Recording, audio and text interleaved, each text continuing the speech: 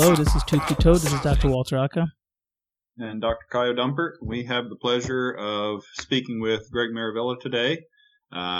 Greg, as a disclosure, Greg, I've been working with him since before I bought my practice. So he's been with me since before the purchase. He helped with my practice evaluation, helped me through the practice purchase, getting my whole team set up.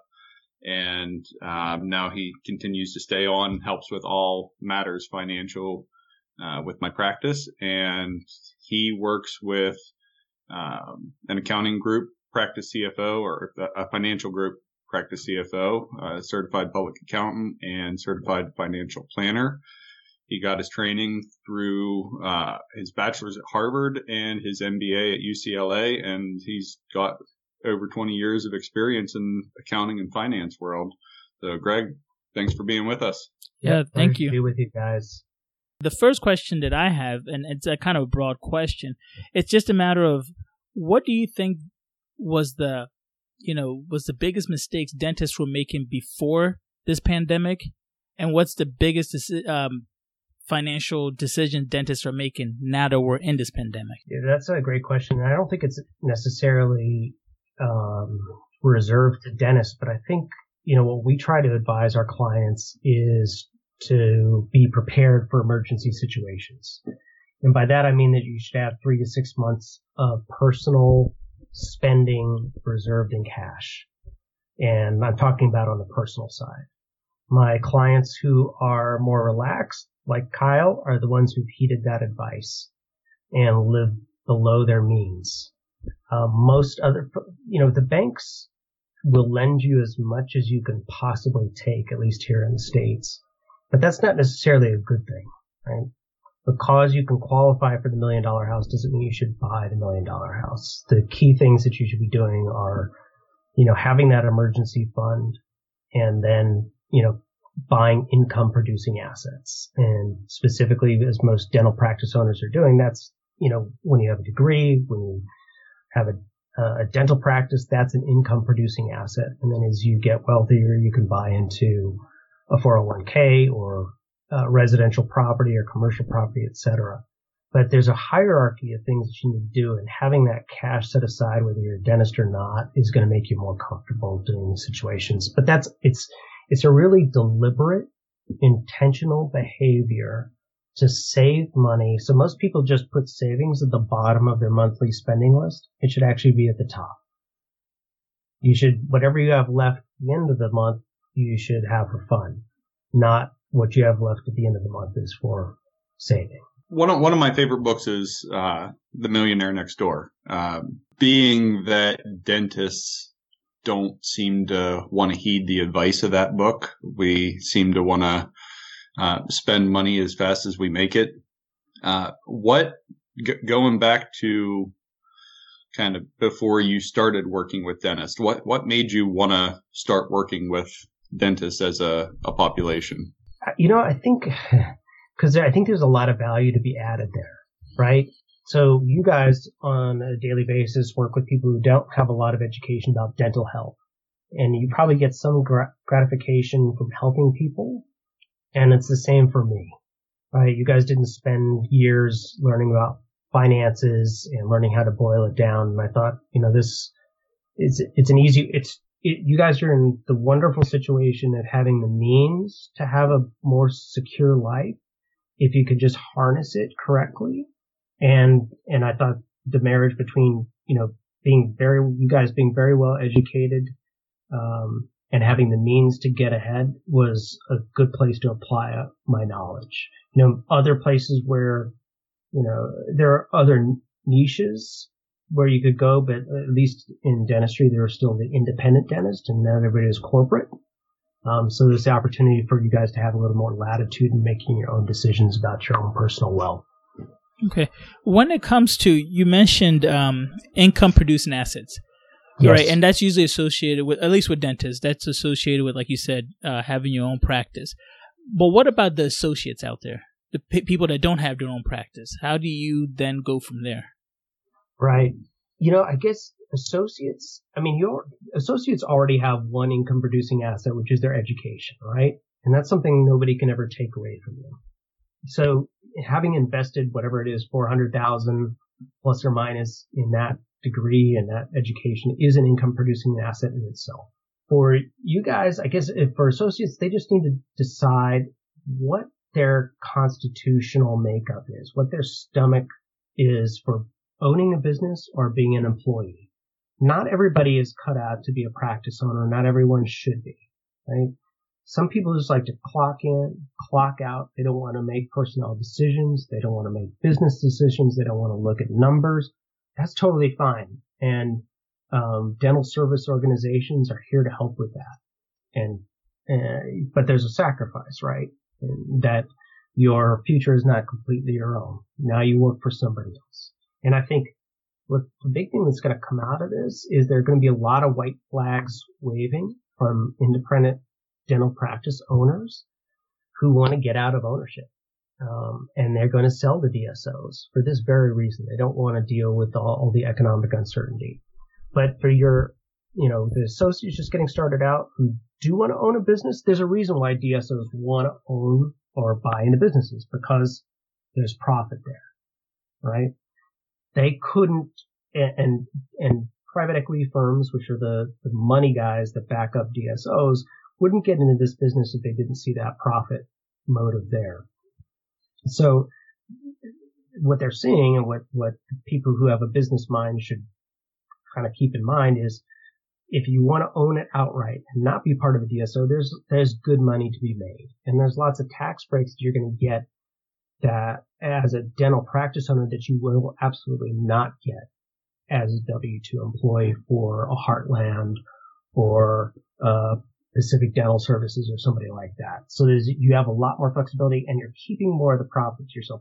Just like somebody who's an employee, right? There's a reason why you're an employee is because the company is keeping a percentage of your profits. When you work for a DSO, the same thing is happening. They're keeping a percentage of your production. When you own a business, it's all yours. But there's a trade-off. You have to work for it. With the whole COVID-19 situation that has developed, what percentage of dentists do you think are going to make it through this versus the ones that are going to have to declare bankruptcy and close their doors? I think a lot of them are going to make it through, because the money is just sloshing around there. If they put any effort into applying for the EIDL or the PPP loan, and they are successful in getting those, they should be fine. I mean, and in all honesty, you really shouldn't have, if you're shut down, you shouldn't have that much in expense right now anyway, right? Maybe your rent, you should have deferred all of your loan payments, student loans, building loan, practice purchase loan, SERIC loan, all that stuff should be deferred. All your employees should be getting paid by the state right now on unemployment. You really shouldn't have that much cash going out. Now, there are plenty of practices who have bank accounts in the red, which is not good. Those guys are going to suffer, and they're going to be waving the white flag. But I think most of them will make it, at least from a cash perspective. But from a morale perspective, I think you'll see 5 to 10% just be like, the hassle's not worth it. Get me a DSO buyer. Let me ask a question about the PPP. Yeah. I heard, I was listening to a podcast, and somebody had mentioned that, whenever you apply for it, you might want to apply for both with a big company like a big bank like Wells Fargo, for example, and then a small community bank at the same time. Your chances of actually getting it might be increased. I mean, you won't get 2 loans, but you'll be able to pick which one. Is that true? Yeah, no. We have a little bit of data now. So our firm has about 250 clients across the U.S. So we now have some anecdotal data about we didn't know in the beginning who'd be successful. But if you read the news, you'll notice that Wells Fargo, Bank of America, Chase, and U.S. Bank are all part of a federal class action lawsuit because they are accused of shuffling the deck.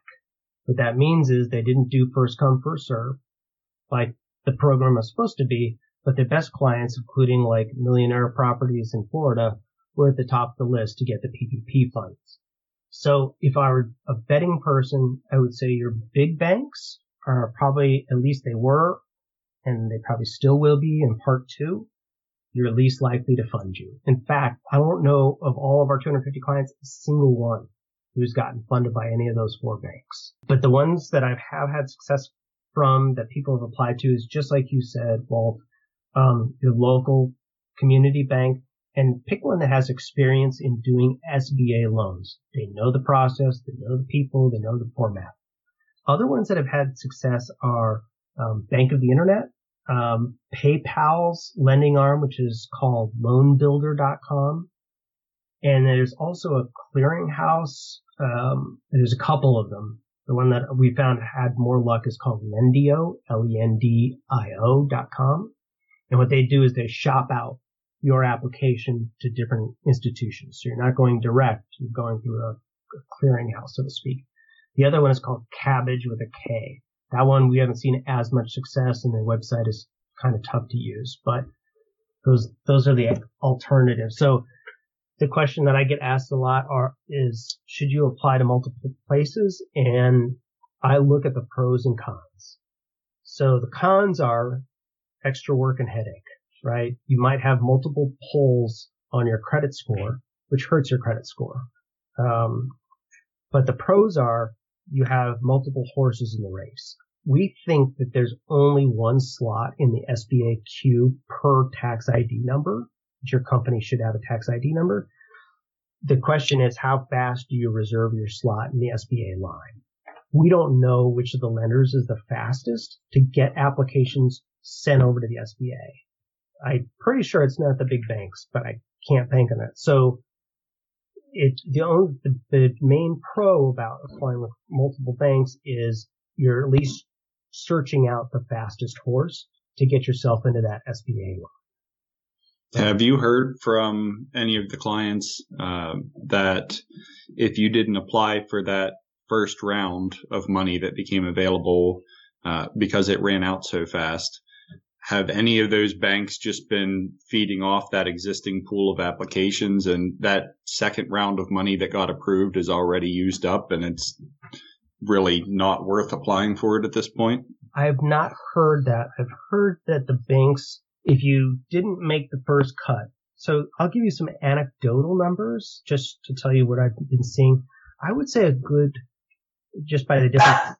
So of EIDL, there's 2 components. There's the grant. I would say about 40% of our clients have gotten the grant, and that comes out to about $1,000 a head. If you had 6 employees, that's $6,000. That's kind of tax-free money. I would say maybe 15% have gotten the EIDL loan. That has to be paid. Then on the PPP, that's the one that you're talking about, Kyle. That is the forgivable loan, is the preferable one. I would say maybe 15% again of our clients have gotten that. I assume the other 85% who didn't qualify remain in line. And so whether that uses up what's but if you think about it mathematically, think about this. The first PPP was $349 billion. The new PPP is less than that at $310. So 15% of people used up an amount that's more than the second part. It's going to go quickly. You better apply tomorrow is my point. Right. Let me ask this question. I've been kind of seeing other dentists talk about this, and it's been floating around. Is the whole unemployment situation, right? So you get the PPP, and you're excited. You're the 15%. You did well, right? You had someone like yourself to kind of guide them through, and you got it. But then you go and you talk to your employees, and they're kind of upset because they're actually making more money, on unemployment than actually. Yeah. That you would be paying them. So now this loan this loan, instead of becoming a grant, becomes a loan and you have to pay it back. So how do you kind of help maneuver people through this? Yeah. And I actually did a kind of a write-up or a pointer for our clients, and maybe I'll give out the website to you guys so the folks on this call can see it, about how to think about it. So here's my approach to it is, this loan, this PPP money, if you're lucky enough to get it, is going to be going out one way or the other, right? It's either going to be going back to the bank because you couldn't use it because your people stayed on unemployment, or it's going to go into their pocketbook. it's not really going to stay with you, except to the extent that you pay yourself through the PPP funds, and that's forgiven. So who cares if they sit at home, and collect unemployment, or you send the money back to the bank? Therefore, I think what the measuring stick should be is, do you have real work for them to do? If you have real work for them to do, and the state permits it, then they should go back to work, right? And they get paid. Even in that circumstance, because this $600 kicker that the federal government is tacking on regular employment, which basically for most people it gets them up to $25 an hour, and it's more than a lot of employees make, it makes them want to stay at home, then that's their issue. But they need to weigh in their mind is, do you want to come back to a job that's going to last for a long time, or stay on unemployment and come into a 10% unemployment economy in 3 months looking for a job? Your choice. Because it's not going to be easy to find a job come August, when everybody rolls off of the high employment and 10% of your colleagues are also looking. The employers are going to value the people who are loyal.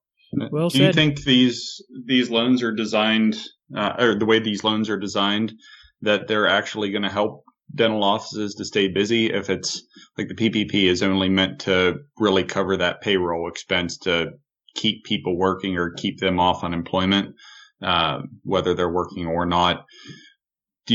Is this really designed to help the business, or is it more designed to help the employee?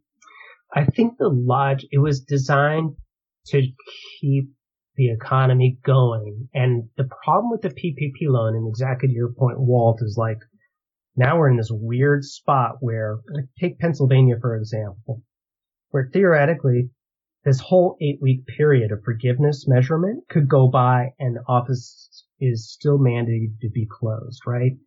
So the problem is that when the law was designed, it was designed with the intent that everything would already be open. Because people were thinking about this 6 weeks ago. This extended shutdown only came, about as time progressed. So now we're in this weird limbo. And I think it was just to encourage employers to bring people back at the time that it was conceived. Now we're in this weird limbo time where the government is rewarding you for paying people, and the government is mandating you to shut down. It's a perfect Joseph Heller catch-22. And that was the intent. I think it'll help a lot of people. And in a way, if you're smart about it, and depending on how your local bank, here's the key, by the way, I think, to anybody who gets PPP and gets forgiveness. And Kyle, I've told you this, as soon as you get that money, ask your bank, and I guarantee none of them are prepared. I want to see your application for forgiveness, right? Because just like there was a lot of latitude in the way the SBA interpreted the law and the Treasury Department, and they were all putting out these FAQs and reinterpreting things, I think too the way forgiveness is interpreted will depend bank by. I don't think the banks want to keep these loans. They have 1% interest on them. They don't want these loans. They want to get rid of them. But they're still going to have some sort of rules that the little box checkers have to check. I want to see what the format of that loan is. For example, are they going to look at the payroll cost in aggregate? Meaning, if I had $100,000 payroll cost before, am I going to have $100,000 now? Boom, you get the full forgiveness.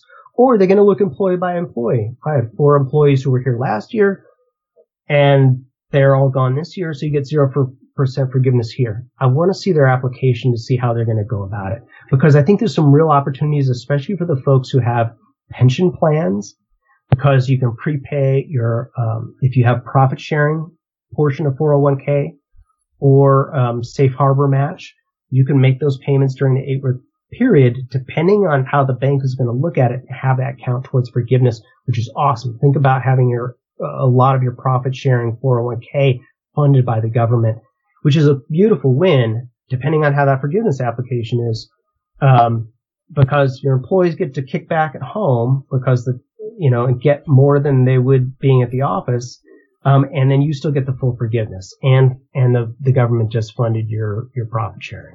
So it really is going to hinge on how the banks interpret things. Speaking personally, I've contacted my bank. They don't have that forgiveness application available, and they don't think they're going to have it available for the next several weeks. Any of those other banks that you mentioned that other clients have gotten anything through? Do any banks seem to have a forgiveness application yet? Not one. Banks are, I'm going to try to be nice, but they're not. It's okay. We're never nice on here, so you can be completely honest. They're not the most mathematical people and analytical people or flexible people. They get a little sheet that one person at the bank does, and that's the box they have to check off. And sometimes just for fun, I'm sure a lot of you are familiar with it. It's just fun and games for the bank to ask you for the same thing like 3 or 4 times. I think they must have a contest internally to see how many times they can ask you for the same stuff. But they will not be prepared. And this is the problem, like in me advising exactly what to do, just because I don't know how, but just like every bank had a different application for PPP, slightly, they're going to have a different forecast or forgiveness application as well. Okay. Well, I kind of want to lighten the mood a little bit, I guess. Let's start off with, because I mean, honestly, this can get depressing, but let's start off overall. Financial advisor. Why would anybody, and who would also need your services? I mean, let's start that way. It felt like we just dove right into just seriousness, so let's just start with that. No, that's fine. And this is what's on people's minds, and I'm happy to answer it. In fact, I'm answering it about 12 hours a day and kind of finding it out a little bit along the way as we get smarter. But our firm is really designed for people who want to be coached a little bit, not in the Tony Robbins sense, but in the sense that they know that they want to get ahead. For example, you probably have a spectrum of clients, right? Who, they're just like, I'm just going to come and see you when I need a tooth pulled, and then don't call me, I'll never see you again. Then there's other people who are like, you know what? Dental health matters to me. Tell me what I need to do. And they're going to actually go off and do some of that stuff. And it's a collaborative, symbiotic relationship between the advice that you offer and the patient actually acting on it. And that's what we're looking for. We're there for the private practice and the private owner who has a business mind and who wants to get ahead. We're not there for people who are empire builders. So one of the biggest things that is big right now is DSO building, right? And it's probably perfectly legitimate. And you'll meet a lot of people. All of you guys are going to be hearing a lot from DSO pitchers in the coming months. And some of them, what they're doing is they've got a funnel, right? And what's happened is you have the private equity guys with the big money sitting up at the top.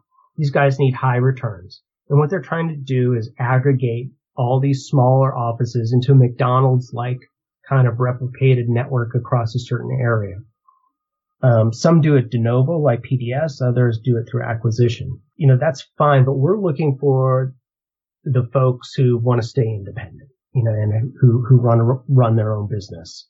And you'll also see in those DSO, you're going to see some local groups like, Joe the dentist, who's like, you know what, I quit dentistry and I bought 5 practices and everything's been great and I'm making money. I've never seen one that makes a lot of money. The way that they end up making money is they get acquired, right? That's where they get their payday. And then what happens is the DSOs who have more sophistication and resources put the hammer down and they're like, this is the way payroll's going to run. This is the way this is going to run. This is how you're going to do your marketing. And, then you're locked in. But so we're there to really help the independent dentist who, wants to get ahead.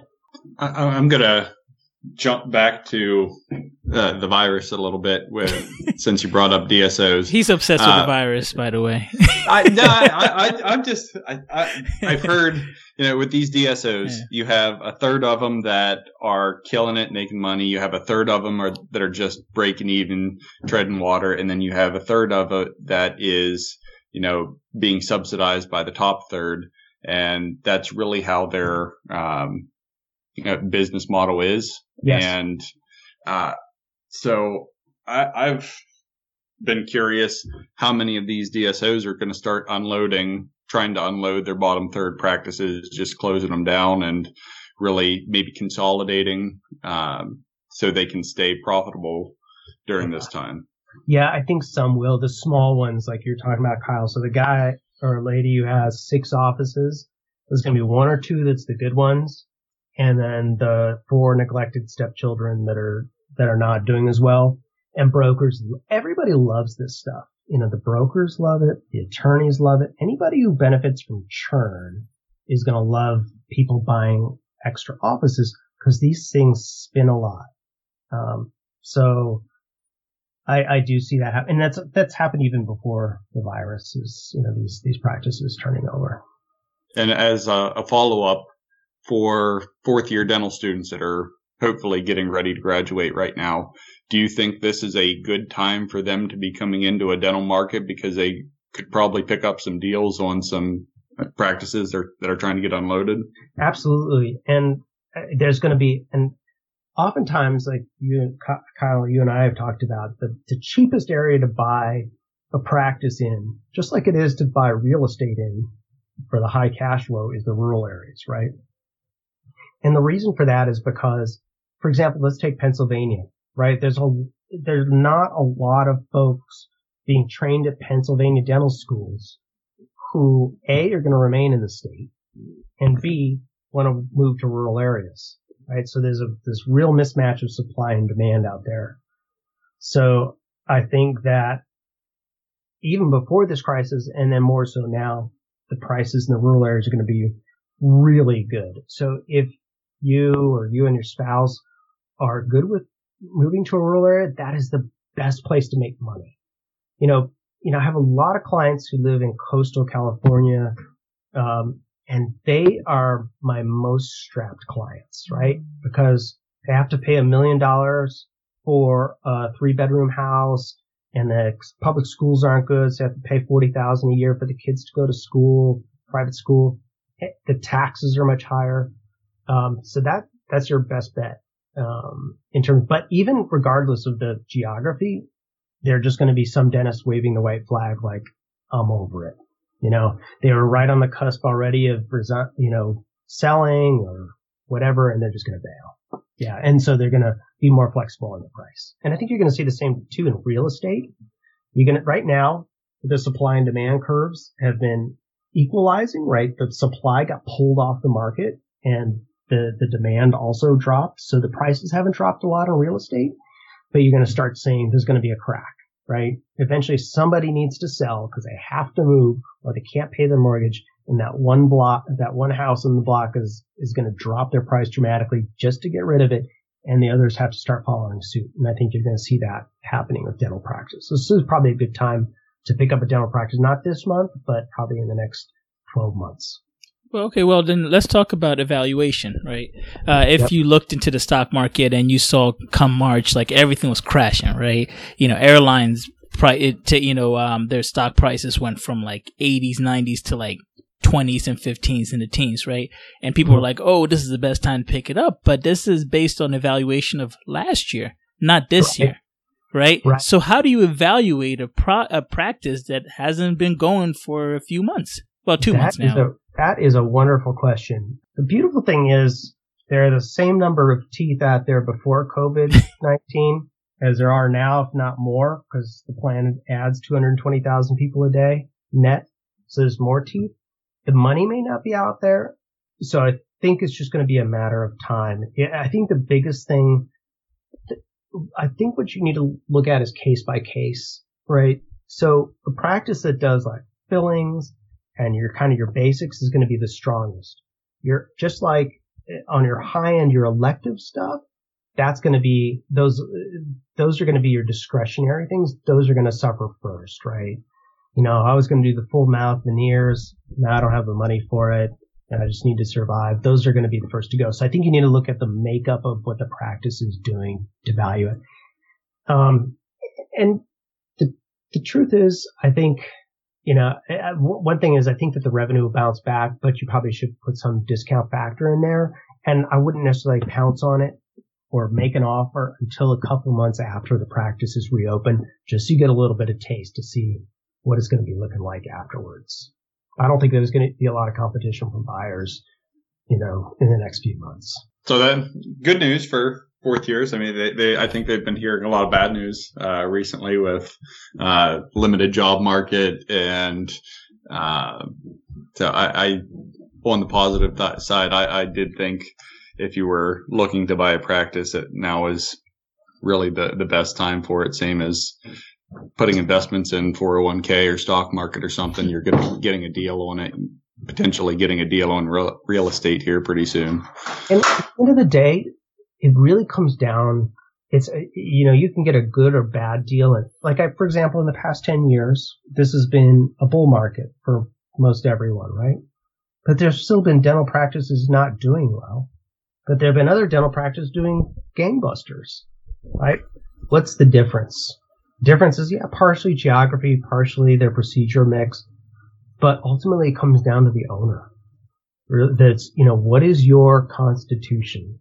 Are you a business person? Are you a leader? Or are you just a clinician? You have to decide that for yourself. There's no harm in being just a clinician. You have to do that self-survey.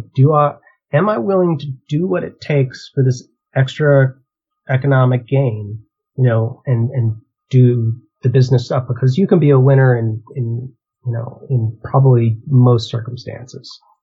Okay. A question. So this is, I guess, a personal question. But, as a periodontist, my most productive procedures are implants. Yeah. Right. And most people would think these are elective. If you talk to an insurance company, these are elective. These are something that really isn't necessary. Right.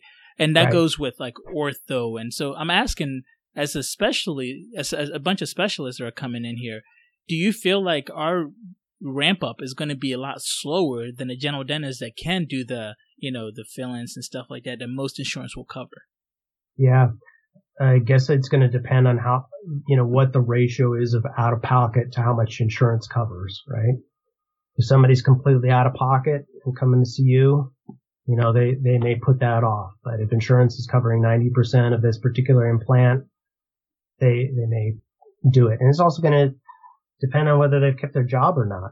I think unemployment's going to, right now it's probably around, the figures are now probably 15%. I think it'll stay around 10% through at least the end of this year, if maybe not into next year. So with that goes insurance loss.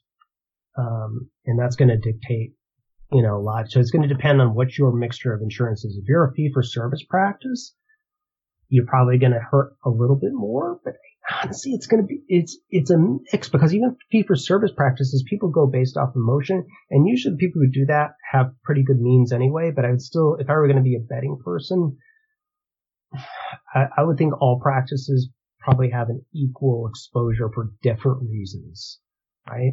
The low end practices who maybe see HMOs or whatever, those people are exceptionally price sensitive. So if they have, any loss of insurance, they're gone.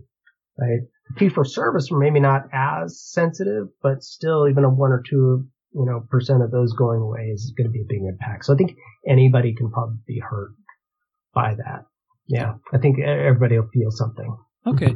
So another question. When it comes to new grads, right? There are a lot of things that we are always told to get, right? We're always told to get, hey, make sure you get disability insurance.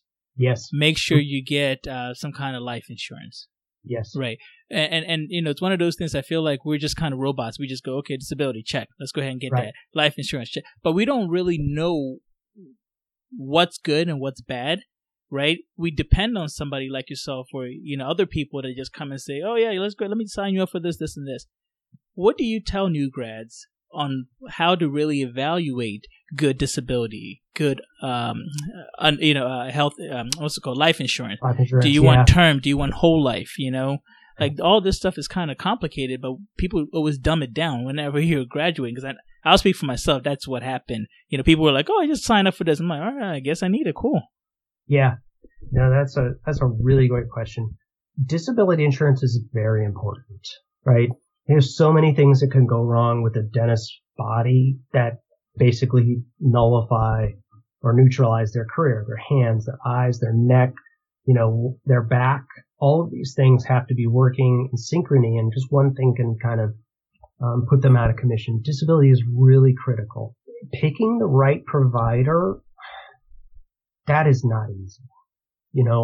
I think the only way to do it is to talk to as many people as you can, particularly if you can come across, if you're interning or doing a residency with somebody, talk to people who've gotten disability, right? And see which companies work for them, which ones screwed them over, what they would have done differently, read online, that kind of stuff. Disability is the number one insurance that I would get. It is not cheap either, but it's really critical.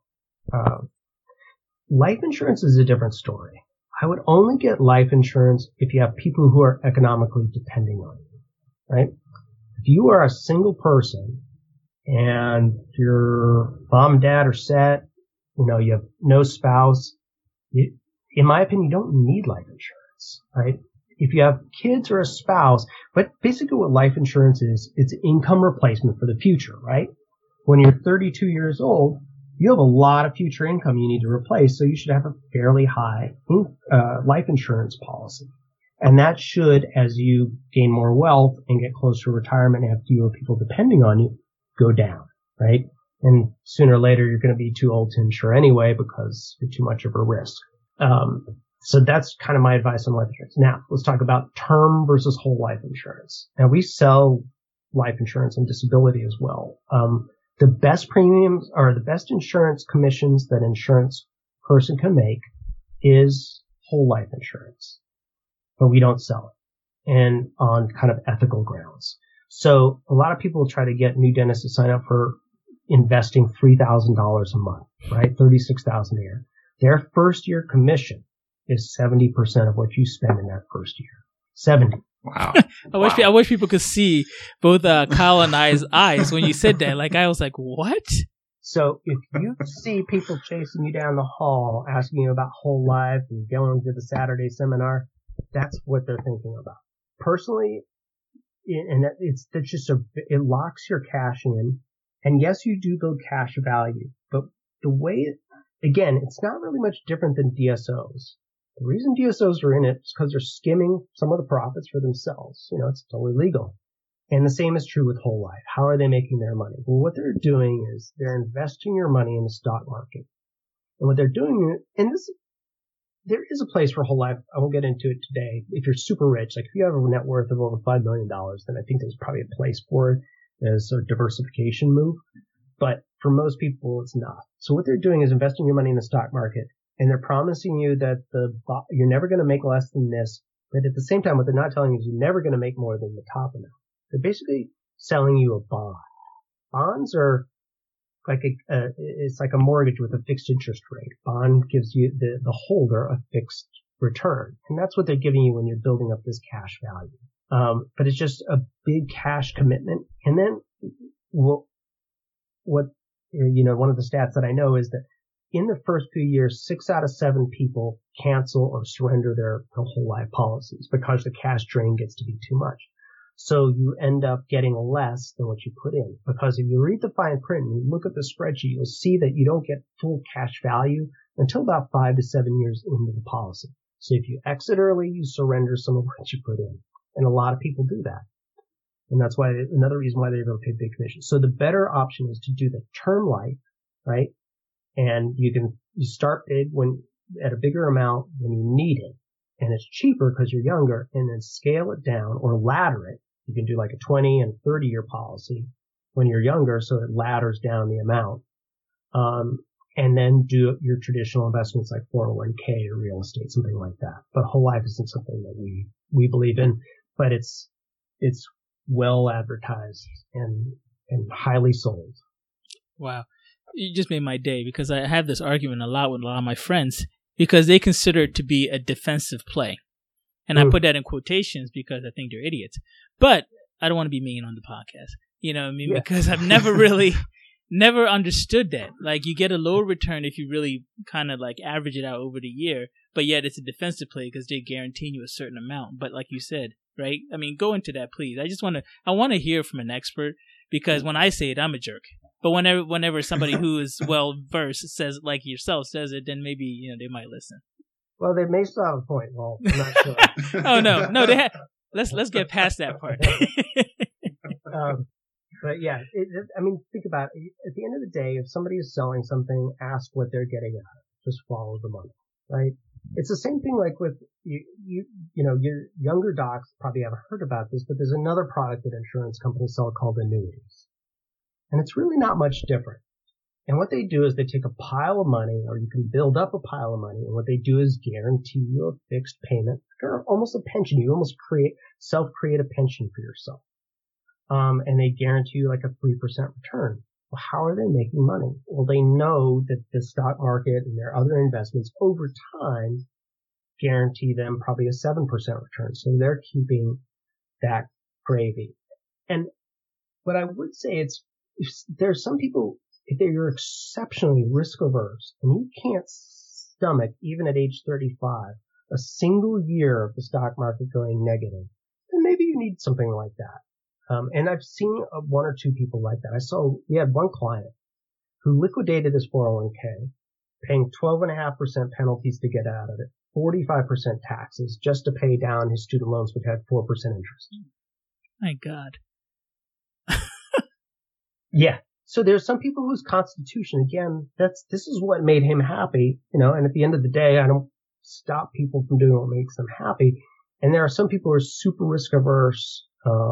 But the truth is, if you have a good advisor who's managing your 401k, at age 65, you shouldn't be 90% stocks and 10% bonds.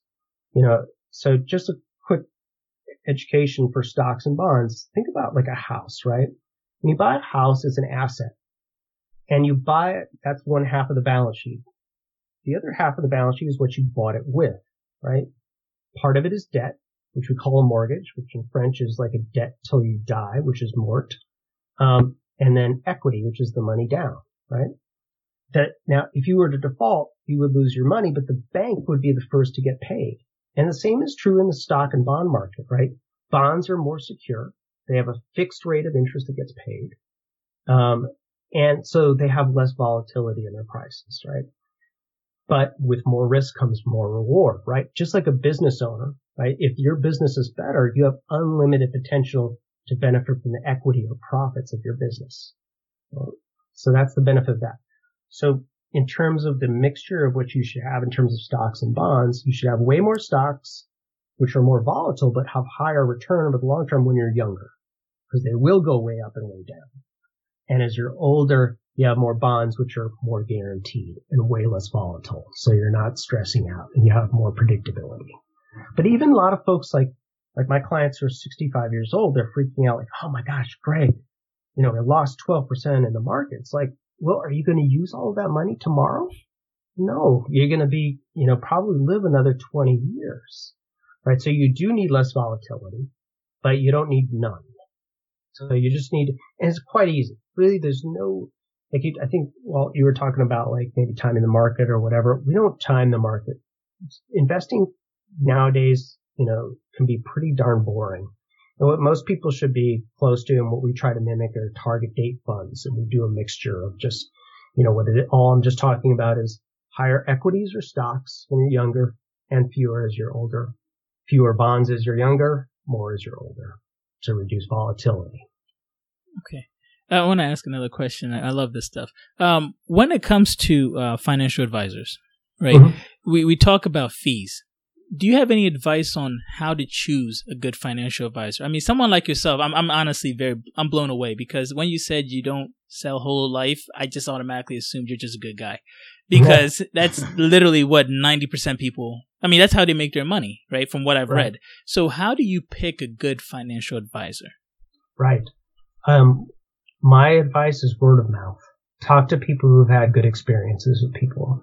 And I probably hurt some people's feelings by saying this, but you know what I found, and there's some parallel to dental practice. I found that a lot of the best dental practices do, you know, special circumstances aside. If you're a startup, this is different. But a lot of the best established dental practices do virtually no advertising. And why do they have to do virtually no advertising? Is because they're getting a ton of free advertising from happy patients.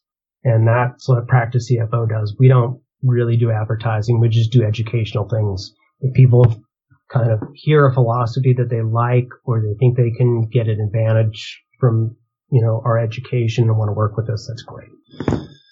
Well, was there anything that you wanted to cover with us that we weren't smart enough to ask you? No, one thing, you've mentioned a book, The Millionaire Next Door, Kyle. Another book that I really like is called The White Coat Investor. Yes. Yeah. Yes. I'm sure a lot of you already heard about it. That's a great one. It's actually by an MD. He went through the military, so had a lot of his tuition picked up there. But, he gives some of the stuff that, he contradicts me, but I don't have any problem recommending him because I think a good theater of ideas is healthy. Like, for example, like he'll argue for fixed fees on certain things, whereas we'll argue for a percentage or whatever. But overall, I think his principles are great. And just a little bit of digging into this stuff can make you so much smarter. The other one that, I don't mean to insult the book, but it's really on a repetitive level, but the philosophy is one that I've really taken to heart, which is, and I'm sure most people have heard of this, but it's Kiyosaki's book, Rich Dad, Poor Dad. Yeah. Mm-hmm. And for those who are not familiar with it, to put it in a nutshell, there's 4 quadrants of how you can earn income, right? There's the active and the passive and the company, that sort of thing. But at the end of the day, the way he thinks about the world, I think, has really influenced me. So, for example, let's take your own home, right? Everybody talks about, I can't stand paying rent. I'm going to get into a house so I don't have to pay rent anymore. I'm going to build some value. Okay, great. Let's say you stay in the house for 10 years and you build up a ton of equity. That's great. Now what are you going to do with it? Well, I'll just sell it. And then what are you going to do? Well, I'll just buy another house. So it never turns into usable income. You're just parlaying this. The value of your house went up while the value of all the surrounding houses also went up. So you're just trading, right? So it doesn't, the best assets are ones that other people generate income for you from, or for yourself, which is an education or a business. Yeah. Those are probably some things. The other thing that I'll probably talk about, to your point, Kyle, is, what people should be doing, on PPP. And I think we kind of touched on this. How many banks should you apply to? I think we talked about that. I would pick a couple smaller ones. It's fine if you go with B of A and Wells Fargo and those guys, but I really wouldn't hold your breath. I would only put your folks back on payroll if you have real work for them to do. Another thing a lot of folks ask me is like, hey, just, I got some work for them to do, but I'm just not going to pay them. Maybe I'll just write them a check. If you want to get in front of the labor board and pay $25,000 to an attorney when you terminate that employee because they remembered that was illegal, that's a good thing to do. All right. Well, let's leave on this note. So we always ask everybody this question: where do you see dentistry going now that we're kind of in this, pandemic? How do you see dentistry in the future? And what do you think that dentists could learn from somebody like yourself so that they can kind of coast through this? I mean, when I use the word coast, I mean as simply as possible, go through this without losing their hair or life or anything crazy like that. How do you, kind of coach people through this whole process? Yeah, I think you need to put on the hat of the CEO, right? And the one that I always kind of think about is Mark Zuckerberg. He started as a programmer. He knows enough programming and details to be dangerous. He knows what's possible, right? But he's gotten to the point where he outsources or delegates a lot of it. But he's probably still involved. So that's my advice, whether it's during this pandemic or, before or after it, is you don't need to be an expert in insurance. You don't need to be an expert in the scripting or whatever it is. But you do need to have enough knowledge to be dangerous. Don't shy away from every part of your business. Be the undercover boss, but visible so that you know things. Put some controls in place so that you're involved. There's this thing in physics, it's called the observer effect, and you can actually look it up, where protons act differently if they're being observed, and I think that employees act differently if they know they're being observed. So you put simple controls in place. For example, if you have them print out the day sheet and reconcile it to the bank deposits every day, you may not look at it every day, but they know that they're being watched and the behavior may change. They may be a little bit more circumspect about how they're recording things. And it's not that you don't trust them. It's just the Russian proverb, trust but verify. How can people get a hold of you if they have any questions or if they want to learn about kind of what services that you and your company has to offer for them? Sure. If they were interested in signing up. Yep. So a lot of folks, like we've done webinars and they'll want to ask me questions that are one-offs about PPP or whatever. My recommendation for those is you're paying your CPA for that. That person should be highly educated about that stuff and should be working on the weekends to respond to you and at all hours to help you get this done. If they're not, you need to think about that. So I probably won't, like if people have specific questions like, Greg, what about Wells Fargo, this, that, or I may not respond specifically to those questions, but they want to talk about our services because I have to reserve my time, my existing clients. Sure. I have 4 dozen clients and all of them tomorrow, for example, are going to be calling me with round 2 of PPP. Well, not all of them, 85%. But if they're interested in our services, they can just email me. Check out our website. It's Practice CFO, which stands for Chief Financial Officer. It kind of goes with the theme that you're the CEO of your business. We're the Chief Financial Officer. So practicecfo.com.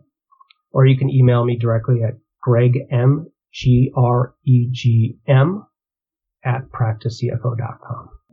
Well, thank you so much I know you've been extremely busy recently. I really appreciate you coming on and answering some questions for us and spending some time with us. Yeah, absolutely. My pleasure, guys. Yeah, thank you. Oh, man, that's awesome. Thank you for listening to Tooth Be Told. If you have any questions or comments, please email us at realdentist@gmail.com. That's realdentist, REAL, dentist with an S, @gmail.com. Remember, the opinions on this podcast are just that, our professional opinions. The final decision about your health should be made by you and a trusted dental professional.